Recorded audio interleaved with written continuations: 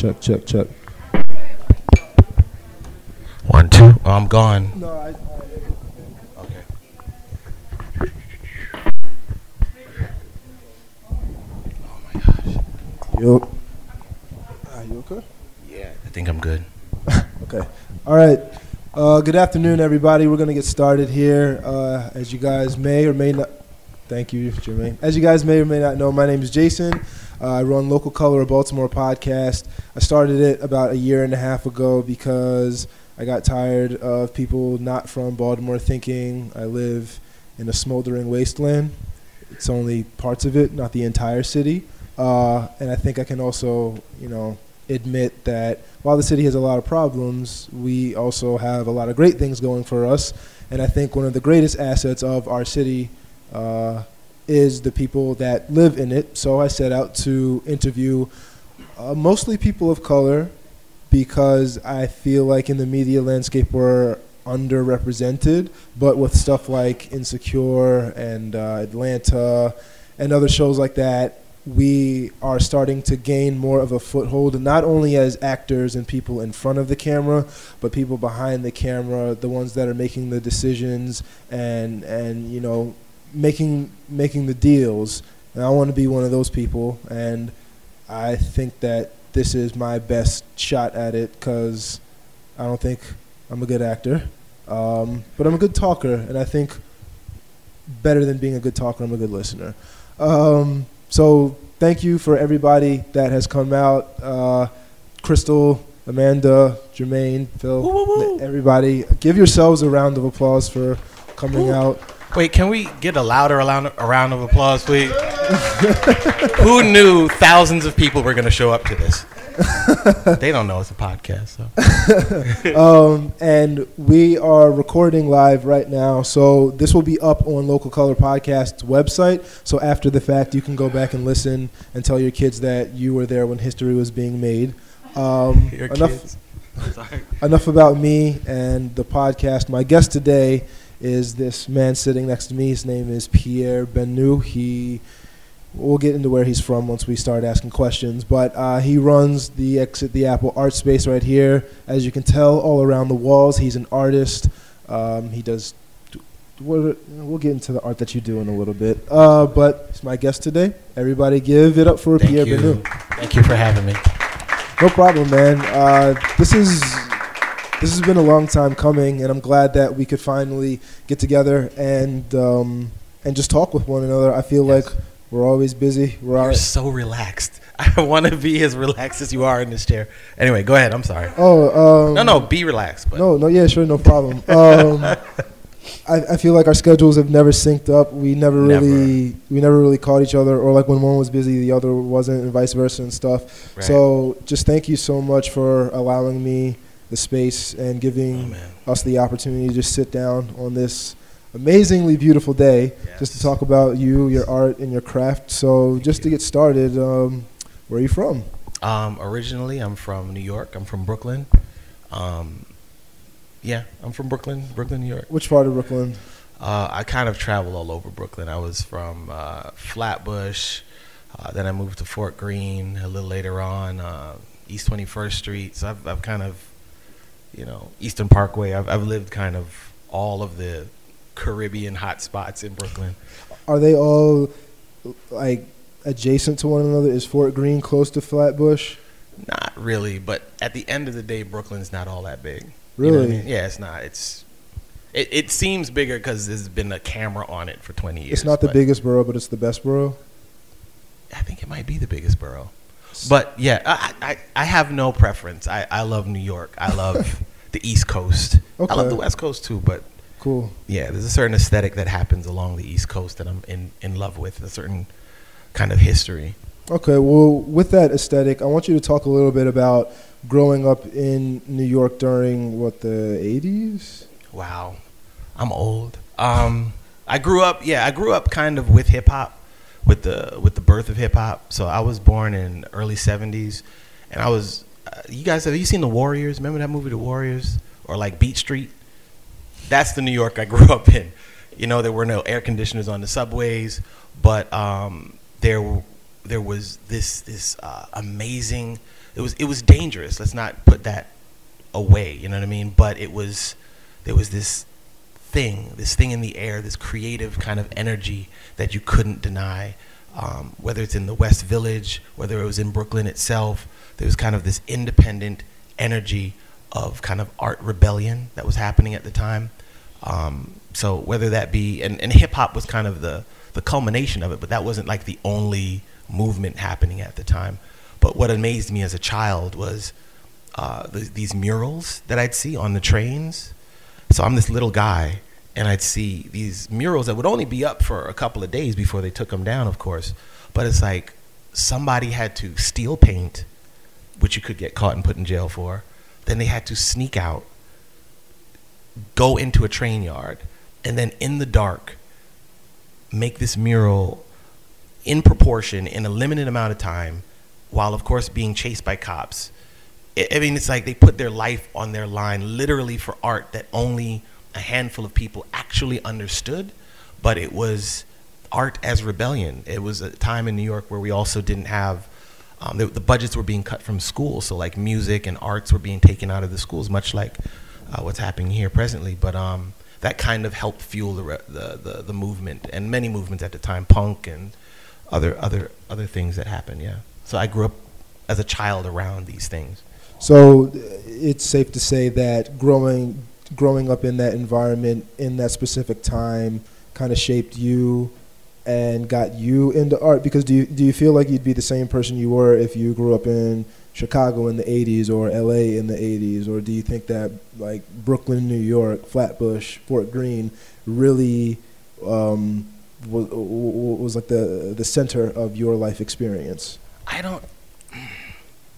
I would love to credit New York, but I would like to say that I have a hard time with words. So creativity, expressing myself through art, through visuals, through anything else but having to talk straightforward, has always been my out.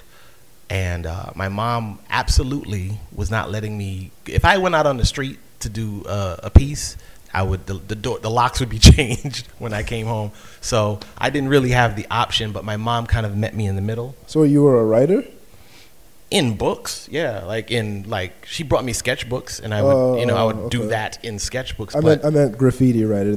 I was a graffiti writer. Okay. In books. Okay. You had the little black book. You never. I had. You weren't bound in trains. There was no way. My mother was inside my house. My parents are from Guyana, so inside the house it was Guyana. Like it was outside was America. Inside those walls, fully another country. So there was no way. But she did encourage my art, and I don't know if it's just a thing universal with immigrants who come to this country, but of a certain era, but they did not see, it might be universal with parents, they did not see art as a viable option to, you know what I mean? You don't push your children into the arts. You know what I'm saying? Like you have a degree as a doctor, you know that you're going to doct, right? You're going to, you see what I'm saying? But a degree in the arts, there's no guarantee. There's no, you know what I mean? What do you do now with your art degree? Are you Picasso now, or are you how does this translate into money and security for my child? So being an artist, I was kind of blessed with parent that supported me, and they really tried. They really tried to get me in a direction that was easier to make money, because I'm not dumb, but they were like, you know, you could do other things besides art. You could do this on the weekends. Right. But that's the only way that they really saw it for the most part. Artists, even now, it's like, how do you make money? How do you exist? It's still quite a bit of a mystery. Yeah. So I must credit them more so than the movement at the time, because a lot of people were affected by that movement and weren't artists. They became doctors or lawyers and have applied that hip hop aesthetic to how they, move in the world. Absolutely. Okay. Well, I learned something about you just now. Oh man. Did not know that your parents were, is it Guyanese? Mm-hmm. So can you talk a little bit about that experience growing up? Because I think that growing up in an American household and growing up in a non-American household are two completely different things. Like you were saying, outside it was America, but inside it was, why aren't you a doctor? Right. Well, I must say, I lived, my parents were separated most of the time that I was growing up. And so my mom was kind of like the hippie of the crew of people that moved to America. So she was kind of, open to a lot more. As far as growing up in the household, the Caribbean has a different, it's just different. I don't know. It's a cultural difference. Just like, but I don't think the cultural difference is any more shift than someone in Southern California who grew up in Southern California or who grew up in Boston. It's that much of a shift. But we definitely were, as a family, we're very focused. Like, we're here, we cannot fail. So it was a very, you know what I mean? You had to be kind of pointed and ready to work and ready to, I don't know if that makes sense. No, it makes sense. So you were saying that your experience wasn't exactly one that was so far off from a typical American upbringing. But it was in this way. Okay. 'Cause here it is. In the late 70s, 80s, being from the Caribbean was like being from Japan. Like, you might as well have been speaking another language. And if you're from anywhere in the Caribbean islands, you were Jamaican. That was it. There was no different. You were Jamaican, you were Jamaican. So there was that. There were these big cultural differences. And then there was a political thing happening at the time, of course, in the 80s, where Haitians were kind of really looked down upon. And so there was Jamaicans and Haitians. And this was before, like, Bob Marley was particularly acceptable. This was before hip-hop had came along and started kind of fusing the two sounds together. So being Caribbean was very exotic, and not in a good way. You know what I'm saying? Like, I was in a English as a second language class. They just put me in there. I'm like, I'm fully from here. You know what I'm saying? And so I'm rocking at the class. They're like, Fred has fried, whatever. They're saying the things. I'm like, and the teachers are thinking they're doing great. I'm like, this kid's amazing. I'm like, I was born in Brooklyn.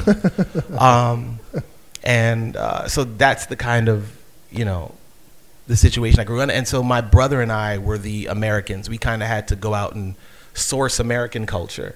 You dig? Like, so my parents were into disco and all the, the things that were hip at the time, but we were the ones born here. So we were like, okay, Tom and Jerry, Kung Fu flicks, these kind of Transformers. Like, we were the ones who were the first to kind of absorb American culture directly. You know what I mean? Sure.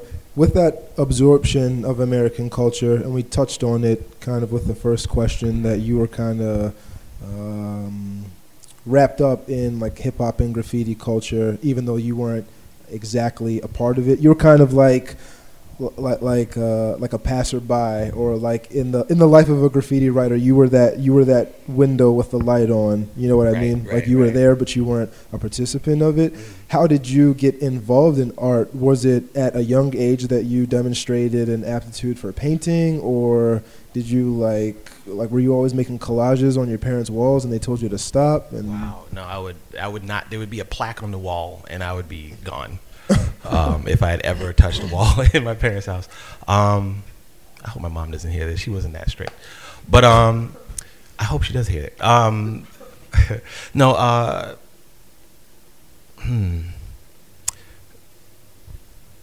how do I say this?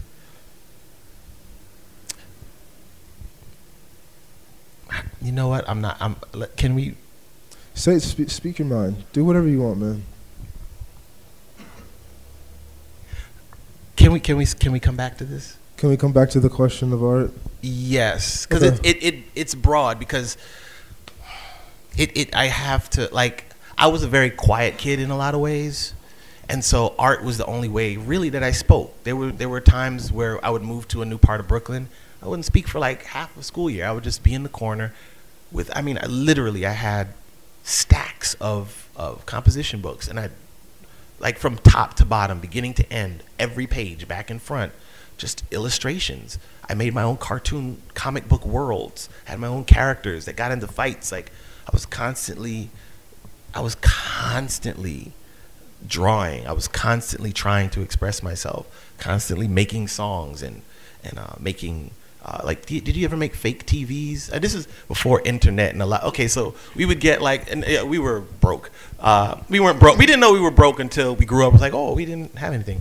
But we used to make like, we'd get a box, like a box would come, and then you get 2 rollers, and you'd bend hangers up, and you'd get paper, and you'd draw on each paper, and then you'd do that, and you'd have like a story right there. Or 8mm film. My mom gave me. I made my first film when I was 8. Edited and made my first film when I was 8. And prior to that, before VCRs, I'm so old. Before VCRs, we had 8mm film projectors, and so we would buy reels. They'd have little reels from different movies, and you'd project them on the wall. So me and my brother, since we had the cheap one that didn't have sound, we would sit there and watch the movies, and we would fill in the movies with our own sounds. It was like, oh, and whoever was the funniest got to narrate the movie. So that's how we got into like script writing. And then we'd chop it up and edit it. So we'd have like all these old black and white Zorro films. And, then we'd flip it and have him fighting backwards and snip that in with Pinocchio. And like we did all of these weird things at a very young age. And that helped inform a lot of my work and the ways that I thought. And I was affirmed in those ways. Like I felt great making art. Plus, it was the first time I ever made money in school when people would ask me to like draw them a Valentine, or hey, He-Man is the cool thing. Can you draw me He-Man on my my book cover? And I'm like, sure, that'll be $3. You know what I mean? So I was affirmed in that way as well. So all of those hours not writing on walls, I was able to go, I can draw Voltron in proportion, and then I was able to do that. Yeah. So with that affirmation, and we already talked about this a little bit before, was it difficult for you to approach your parents and tell them, like, look, I'm not, I know back then, I guess they didn't have it, but like, I'm not a STEM child. Like, I'm not going to be an engineer. I'm not a mathematician. Right. I like art. Like, was it difficult for them to like kind of come to that conclusion and be like, he's not going to be a accountant? Right. No, it was like coming out in a way. You know what I'm saying? Like, Mom, Dad, I'm an artist. I think my mom knew. Your dad just like throws a picture of you in the trash. Right. My son. No. The compromise was I went to Pratt Institute. My dad is a professor, or he was a professor. He became a dean, so he was working at Hunter College at the time, and he knew what a university was. So he was like, okay, Pratt is an accredited university. You can go to Pratt Institute, and they'll make you into a thing that makes money through art. So that was the compromise. And my mom was just, yeah, my son is into it. Let's see what happens. 1 year into Pratt, I ended up winning an award that seniors are supposed to win with my freshman project. And the next year I was like, here's my plan to make a feature-length film. I want to quit school, and here's how I'll pay you guys back. And that didn't work. So I ended up having to finish school. But yeah. And Pratt Institute is a college? Yeah, it's a college. And my uncle, who is actually an artist, went there. And he's a very successful artist. And he was kind of my, he's art, he's doing good. So he was kind of my look too. He was the person that I kind of was like, okay, he's from where you guys are from. Can I get some props? He's making, That was your uncle? Yes, my uncle. Was it on your mom's side or your dad's side? My mom's, yeah. So maybe that was why she was more accepting of it. Like, my brother can do it, so right. Why not my son? Absolutely. Oh, okay. So with your introduction into art and going to Pratt Institute and, subsequently failing to, secure funding or get that first feature-length film rolled out, what decided? Excuse me. What made you decide to move from New York to Baltimore? Because I hear like a lot of people come from New York and they'll come down south, but they won't go to D.C., they won't go to Atlanta, they won't go to the Carolinas. They just come to Baltimore. As somebody from here, I'm just like, why do y'all want to come here? Like, y'all talk shit about it all the time. Well, to be fair, I've never talked shit. Sorry about the cursing, Mom. About Baltimore ever. Baltimore, we were kind of gentrified out of Brooklyn. We couldn't afford it. Our rents were getting raised. And so me and my wife were hunting for a new town. And we had done a screening in Baltimore and a couple events too. And the love was just so crazy out here. And Baltimore reminded me so much of the New York I grew up in. It was dangerous. There was a thing in the air that was creative and untangible, and that we're still in. Like, we're in the old school of something that hasn't been named yet. I don't know what this moment in time is going to be called, but we're going to look back 10 years from now and go, this was a moment. And that's what I felt about Baltimore. I moved here because it felt right. And what happened with me moving to Baltimore also is that I made the connection ultimately that it's particularly people of color in America. I feel like it's the same neighborhood spread out throughout the country. I don't know if that makes sense, but if you go to Chicago, this is happening in Chicago. If you go to Detroit, this is happening absolutely in Detroit. It's the same situations happening. We're not connected. It's kind of pillars of creativity kind of happening and informing and defining themselves in this time and space, but it's happening. Well, you said that you weren't connected, but in a way, that's what made y'all move down to Baltimore, because you were saying that the same thing that was happening here at that time was happening up in New York. So maybe, while not physically, there's like a collective consciousness that absolutely you could feel. Yeah, okay. Absolutely. And I don't know, Baltimore is just, it's ripe. It's ripe for a bunch of things, good and bad. But it's about it's about the power of narrative, whose story wins, who tells the best story most often. So I really, truly believe that we have an opportunity to tell a story that is more inclusive generally. And just, bad things happen, but that's not the entire story. Sure, absolutely. What was it like when you first came down to Baltimore? Where did you live? What did you do? We talked about it, of course, a little bit, but what was the general climate of Baltimore like compared to today? I mean, I know that things are completely different, like in terms of like cultural norms, technology. Of course, all of that stuff is different, but what was it like when you first got here? Well, me and my wife had we were just getting OEN Handmade, which is our all natural hair and body products. We were getting that popping.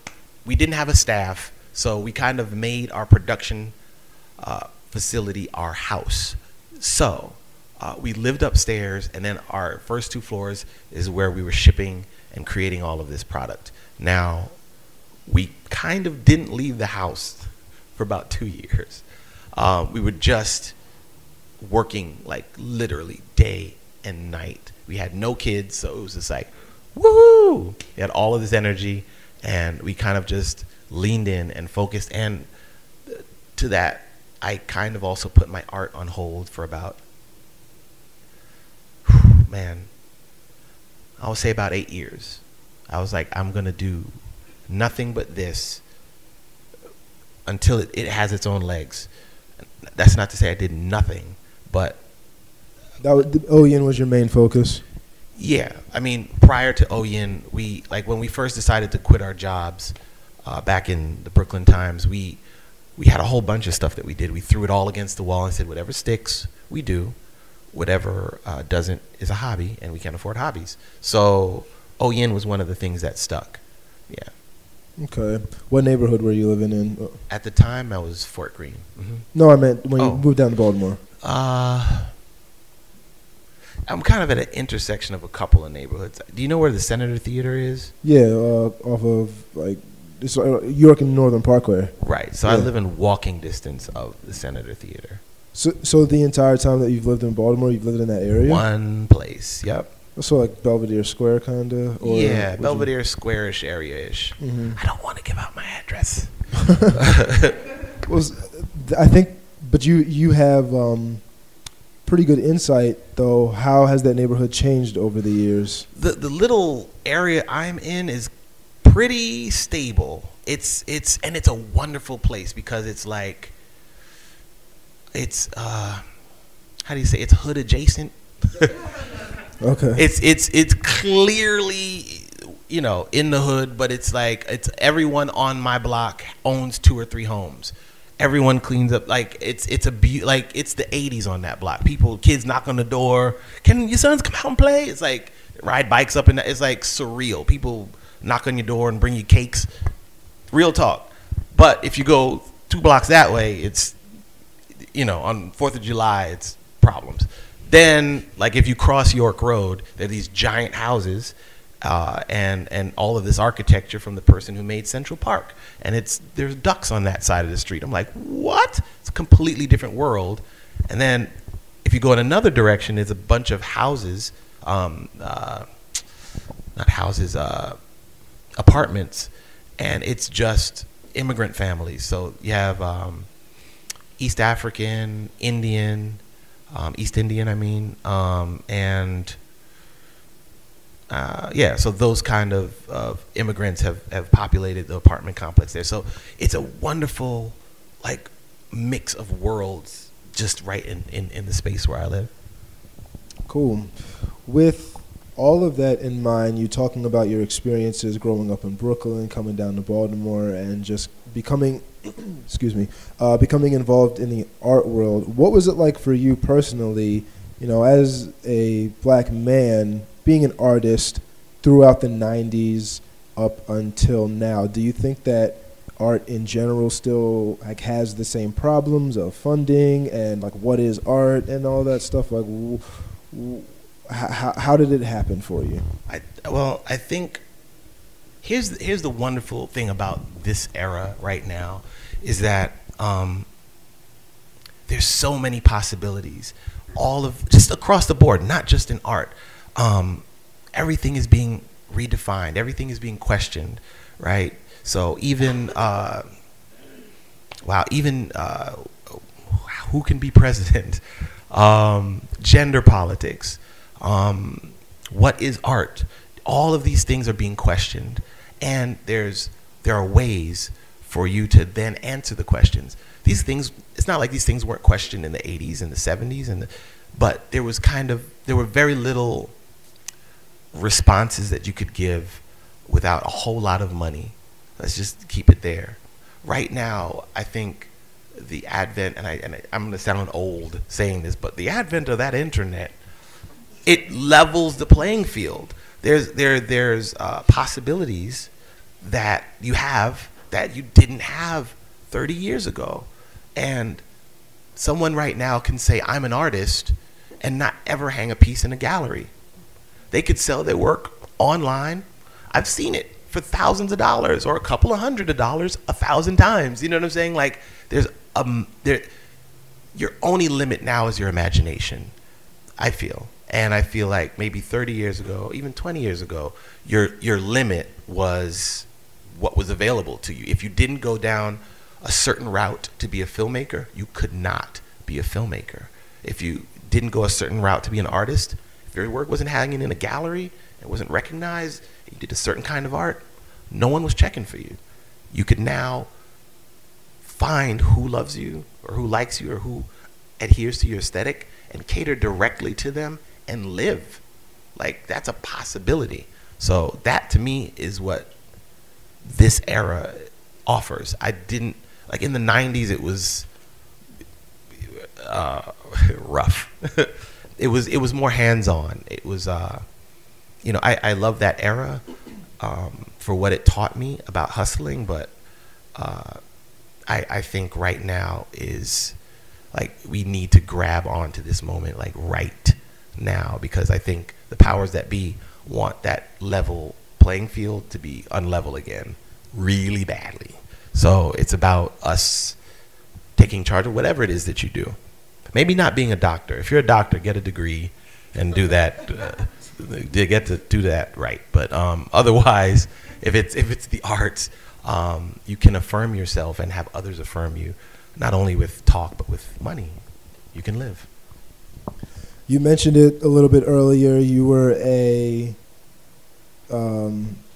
oh wait, no, you weren't it specifically, but you were talking about the path of becoming a filmmaker, like you had to, go down that certain route or else you wouldn't be a filmmaker. Mm-hmm. But you are a multimedia artist. I mean, there's, a lot of your work on the walls, but you've also, you directed the music video for Gregory Porter. We'll get into that in a little bit. And you also, and now, see, this is how long I've been waiting to talk to you about this. This is back in like 2012, 2013, I think, when you sent me like the Vimeo password or whatever to watch Redbone Gorillas. So talk to me about that, because I don't literally know anyone else that's seen it. I watched it in my dark room one day and I was like, oh, this is pretty interesting. So talk to me about getting that project off the ground. Talk to me what it's about. Okay, so Redbone Gorillas, it's on IMDb. It was a film, is a film. I have yet to re-release it because we had some copyright issues with the music. Was a film that I made kind of in protest of the film industry. I was kind of 20 years too late, or too early, or 10 years too early. So it was about a revolutionary group of actors that kind of were fighting the system and breaking the fourth wall by having like these interventions with society. So by having these interventions, they were kind of gonna change the definition of performance and how do you like really reach people. So they would kind of go into these weird places and pretend to do like these crazy things. And it just, it's about the group, how they formed and then how they broke up. We did that film for $5,000. I had just finished writing a book called Bullshit or Fertilizer for artists primarily, but for anybody who's kind of on the fence. And we lost our apartment. We were like, okay, you wrote this book about giving into your art and letting go. We could either go back and get 9-to-5s, or we could take our little bit of money and make this film. And we did. We ended up living in my mother's basement. Shout out, Mom. If you're still listening. And the film was an underground hit in New York. And we got to show it outside of New York, in the Caribbean, all across the country. And, okay, so this is what I'm talking about as far as technology, okay? Me and Jamila invented, oh God, this is going to sound ridiculous, but I'm just going to say it anyway, because it's true. We had basically a Netflix system. We were like, how do we get this out to people? So we would record them, and we made boxes of just dubbed versions of our film. And we had this sheet that you filled out. And anyone who had more than 5 people in their dorm, in their crew, or whatever, you'd send us a letter. We advertised it online at the time. It wasn't as big as it is now, but you'd send us back a letter, you'd fill it out, and we'd ship it to you with a whole thing to ship the VCR tape back. And you'd fill out like, what did you like about it, what did you think, blah blah blah. And that was our way of doing it at the time, because the internet, I think iFilm was a thing at the time. I don't know if you guys remember that. Of course you don't. But there weren't a lot of iFilm, like an Apple type thing. No, it was a website, kind of a precursor to YouTube. But there was no venue, like, you know what I mean? I was showing in art houses and small theaters, but it was a kind of an anti-establishment, it just questioned everything about performance and art. So I don't know, it did very well, kind of underground, and then we got into some issues with the music that's being used in the film. So I mean, we can screen it just so long as we don't charge people for. Right, make any money off of it. Right. Well, in the process of making and screening Redbone Gorillas, do you ever feel like at a point you were kind of bumping up against what you were critical of? Do you ever feel like you had to make those decisions, like, do I want to maintain my integrity, or do I need to make this business-minded decision because this is going to broaden the audience or put it on a greater platform? Well, here are the two things. The film came out of my frustration in dealing with the industry. I had written scripts before.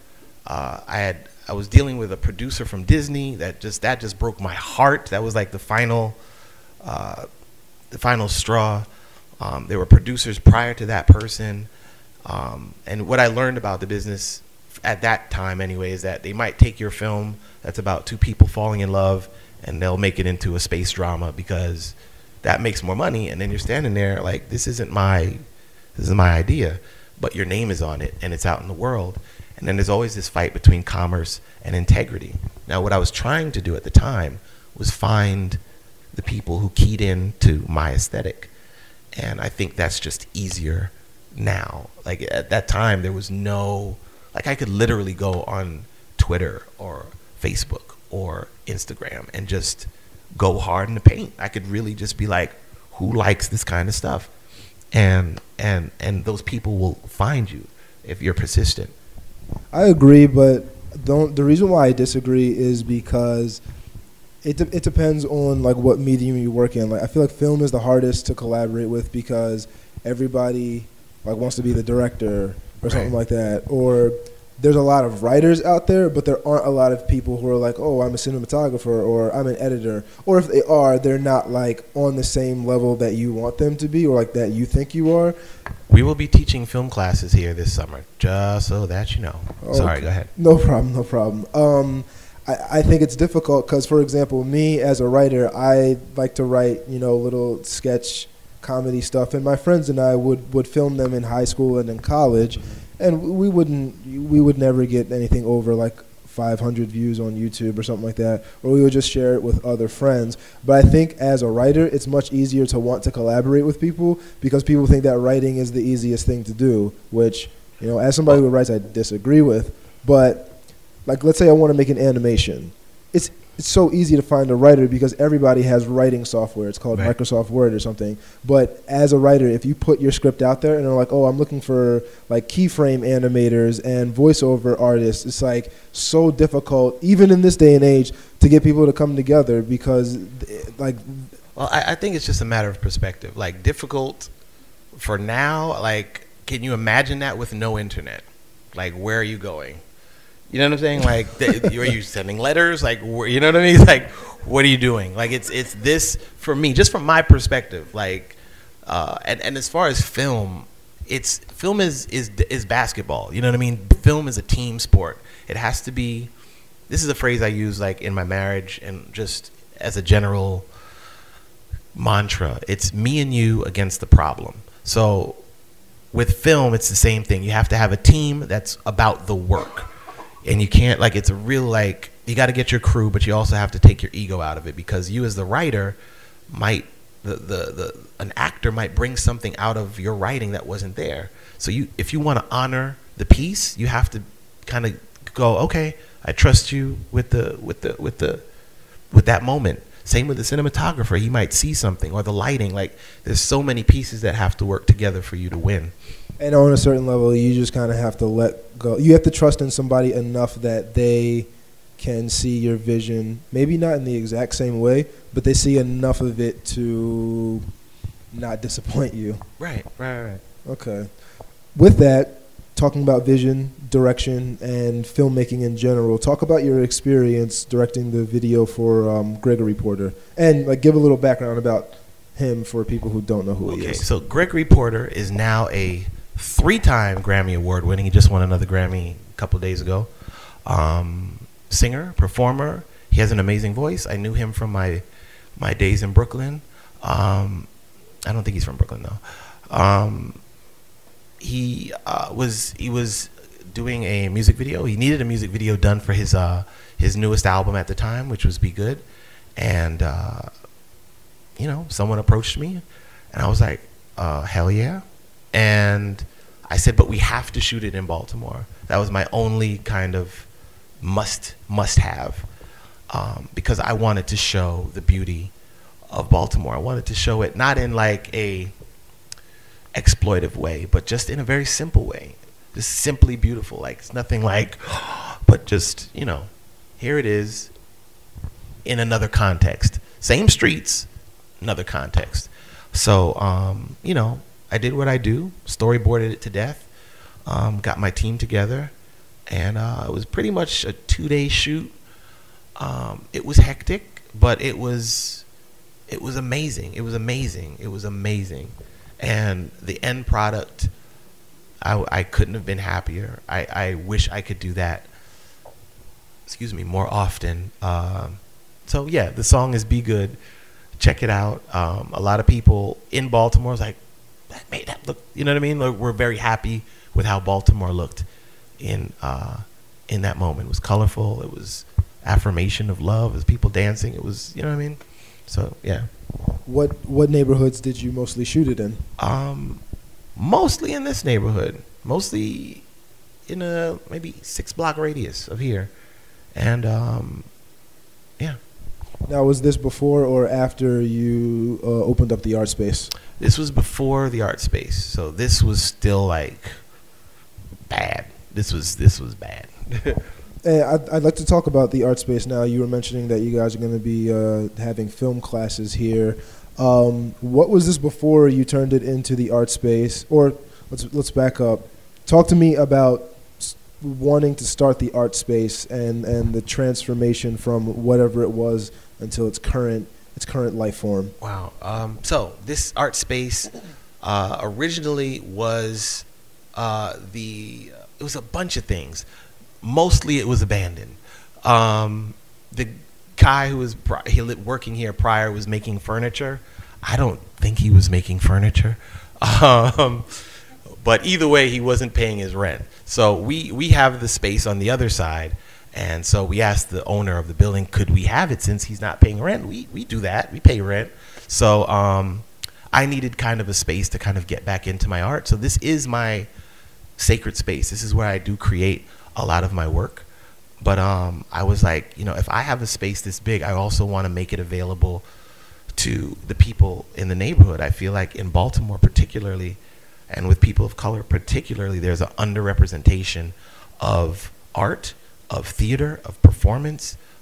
So I was like, I need to make this space available, and we need to, have classes and lectures and events here. So that's kind of the origin of this space. And we've kind of been a juke joint. I've been putting murals up. So now we're gonna, this summer we're kind of out in the open. You don't gotta speaker box, I love below. We're not doing that anymore. So we're gonna we have a lot of classes and events planned. My friend here, Jermaine, he's helping me work on the infrastructure of the space. So it's going to be exciting if you guys stay tuned. I really can't wait. Did you encounter any hardships or barriers to getting the art space off the ground? It's still getting off the ground, and barriers it's perspective. It's no barriers. Like when we got here first, this place, both spaces were everything you see here, from the plugs to the walls to the toilets, is us. Both of these spaces were completely blank, and there were weeds growing as tall as a human being, every kind of colored condom, dog feet, it was just bad. And then we came through, we just quietly started cutting the grass, tossing the used stuff into the sewers, and just kept doing it. And if you keep doing it, if you keep being persistent and you show care, people show care back. And that's what happened. And it was the same on this side as well. We took care of that side. The guy who was here didn't really take care of this side, and we just started planting flowers. And the city was like, oh, you're planting flowers, let's put trees there. We used to have sunflowers growing there. They just threw trees in there. We put, the garbage can on the corner. We changed the vibe in this neighborhood. quite consciously. And, it's about persistence. Do you think persistence is a main theme for any creative person that wants to see success? Persistence is the win. Let me tell you something. Creativity, even integrity, I'll take it there. If you're persistent, you will win. The one who's the most persistent gets to tell the story at the end. Real. I've seen creative people who are not consistent at all, and they don't survive. They're not here now. The ones who are, and sometimes it's the ones who have less talent, who are kind of more like in your face, like, hey, pay attention to me, and are just on it, who are on their game oftentimes, are the ones who, if you want to say win. You know what I'm saying? Like, there's every basketball player out there knows of somebody in their neighborhood who's better than them, but they either were just lucky or more persistent in a certain way. Or they were better looking. Well, that might be looking better always helps. That helps too. If your costume does actually help. So as we wrap up this Awesome. No, not awesome. I mean, like, this has been cool. I didn't like mess up. And tell my mama's business too much, but so as we wrap up the interview, these are the two questions that I normally ask everybody at the end of the show. They'll be a little bit different for you, but what's next for you? What are the next couple of months? What's the next year look like for you? What are your future plans? What's your future vision? A lot of stuff. There's a book about just practical tips about unleashing your creativity. It's called Say It With Your Work. So that book is coming out. It's kind of a follow-up to Bullshit or Fertilizer. It's about, as a kid, right? You learn your ABCs and you learn things through creativity. There are all these colors. But sometimes, by the time you get to high school, there's no colors left. It's just kind of facts and things on the board. And so by the time you get into a workspace, it's just a gray cubicle. And so what this book gives you practical tips on doing is reintroducing just color and creativity into your life and have that feed you. Because oftentimes I think artists, like with chefs, people don't say, I'm not going to cook because I'm not a chef. But with art, they're like, I can't draw a line. I'm not an artist. I'm like, no, you have this thing in you. Let's affirm that and see how it serves your life. So that book is coming out. Of course, this space has a bunch of stuff happening this summer and spring. There's April 1st, we're having a show called The Big Show, which is a variety show with comedy, music, performance. So that's going to be awesome. What else do we have coming up? I'm going to be getting back into my film bag. So I'm going to kind of get all of these photographed and ready for sale as prints, and then do a couple of shows. But there's some films that I got to get out ASAP. So that's kind of my next big move. Yeah. For people who want to learn more about you or the art space, or even rent out the art space for photography, video, painting, anything like that, how can they get in contact with you? Exit the Apple at exittheapple.com. The exittheapple.com website is constantly being updated and renewed, but you can find out most of the information there. Jermaine, should I not say your name? Boom. Jermaine at exittheapple.com would probably be the person that you will be going back and forth with as far as rental for the space. There have been amazing music videos shot here, wonderful photography done here. The Grammys did something here. There's a lot of stuff happens here. Just stay tuned. It's like, it's weird. If you're not on the list and you're not in the know, you're going to miss it and then just see the pictures later. So to try to tell someone about it and try to be a part of it, because we're out. So like this mural and all these other things, like, okay, no more juke joint. We're here. So get involved. Yeah. I know that I said those were the last two questions, but I lied. Weren't you in an Allstate commercial? That has nothing to do. Yes, I was in an Allstate commercial. Talk. What was your experience like with that? It was mysterious, yo. Just like how you feel like you were in an Allstate commercial. I'm like, yeah, I was in an Allstate commercial. Like, I feel the same way. So here's a thought about investment in self and putting that thing out there. Bullshit or Fertilizer was a book that I made when me and my wife first met. We would have all these friends come over, artists. Some were successful, some weren't. And we'd have these 4-hour conversations. We'd be up 4 a.m. This is what you need to do. And I was the preacher guy. This is what you need to do. And so we would do you that. Need to turn to your neighbor and say, neighbor. Right.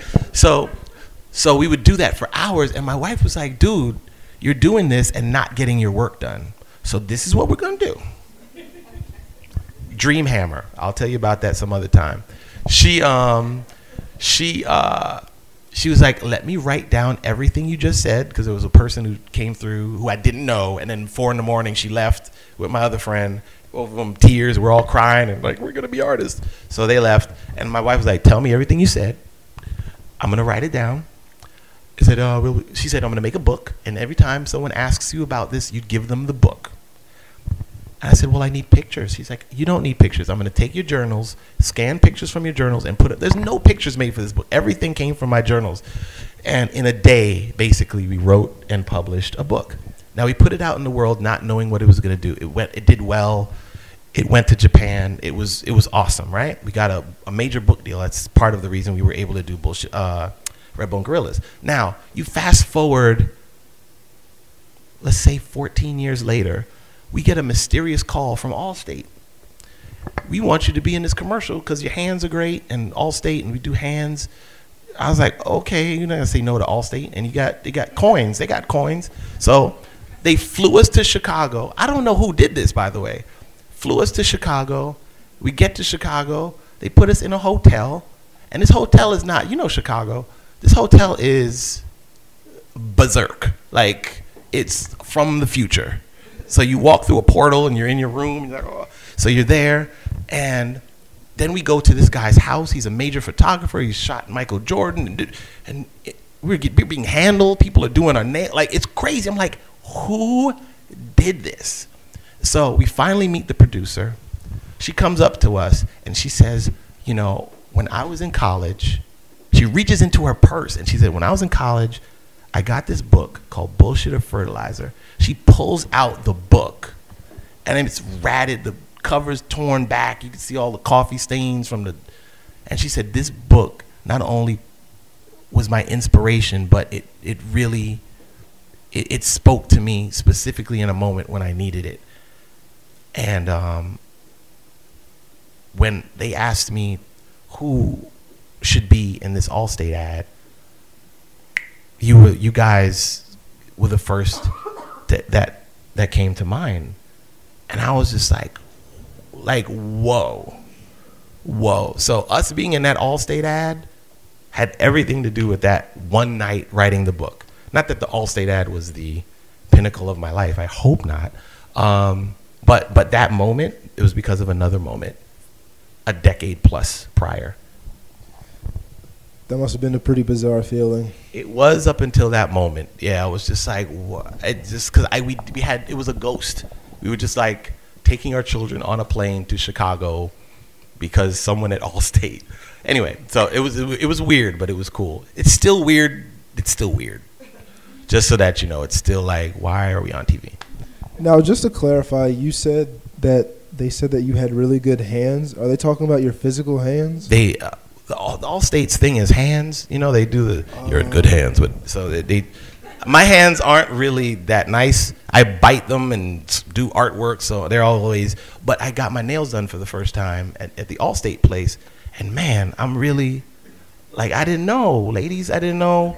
That really did change my life on some real And then when they photographed it and had this professional, master photographer, he said, hold these coins and put seeds in my hand and stuff. It was beautiful. I saw my hands. Someone sees you in a different way, it changes you. So that's what happened for me in my hands. My hands aren't that beautiful. I'm sure. They were good enough for Allstate. They were good enough for Allstate. Yeah. There you go. Well, as we come to a close, is there anything you want to talk about or go over that we haven't already mentioned? No, I'm so glad that you all are here. I would like to say, because someone was, I don't know, it must have been online. Someone had said something about being fearless. I'm like, don't be fearless. Have fear. Like, be scared of things.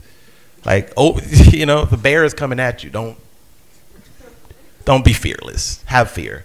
It's about conquering your fear that makes you courageous. And so just be conscious, give fear its space, honor all of those emotions, honor anger. Don't think that's small of you. Be angry if you're angry, but what's past it? You know what I mean? What is it trying to tell you? What information is there? There's something important in every moment if you take the time to search and be persistent. Like, it's great to be talented, but hard work beats talent any day of the week. Most days, yes. I've seen many a talented person fall the way. And the thing is, too, a lot of talented people in this room that I see right now, talented people tend to be lazy because they're so talented. Real talk. They're like, I'm great, I'll catch up. You know what I mean? They don't study for the test because I know this stuff. That's your L. That's where you catch your L. So push yourself. Yeah. I don't know. That's too much. Thank you guys for coming. Yeah. Thanks everybody for coming out. Once again, I'm Jason. This is Pierre. If you have questions for him, ambush him afterwards. But that's it. Thank you so much. Thank you guys.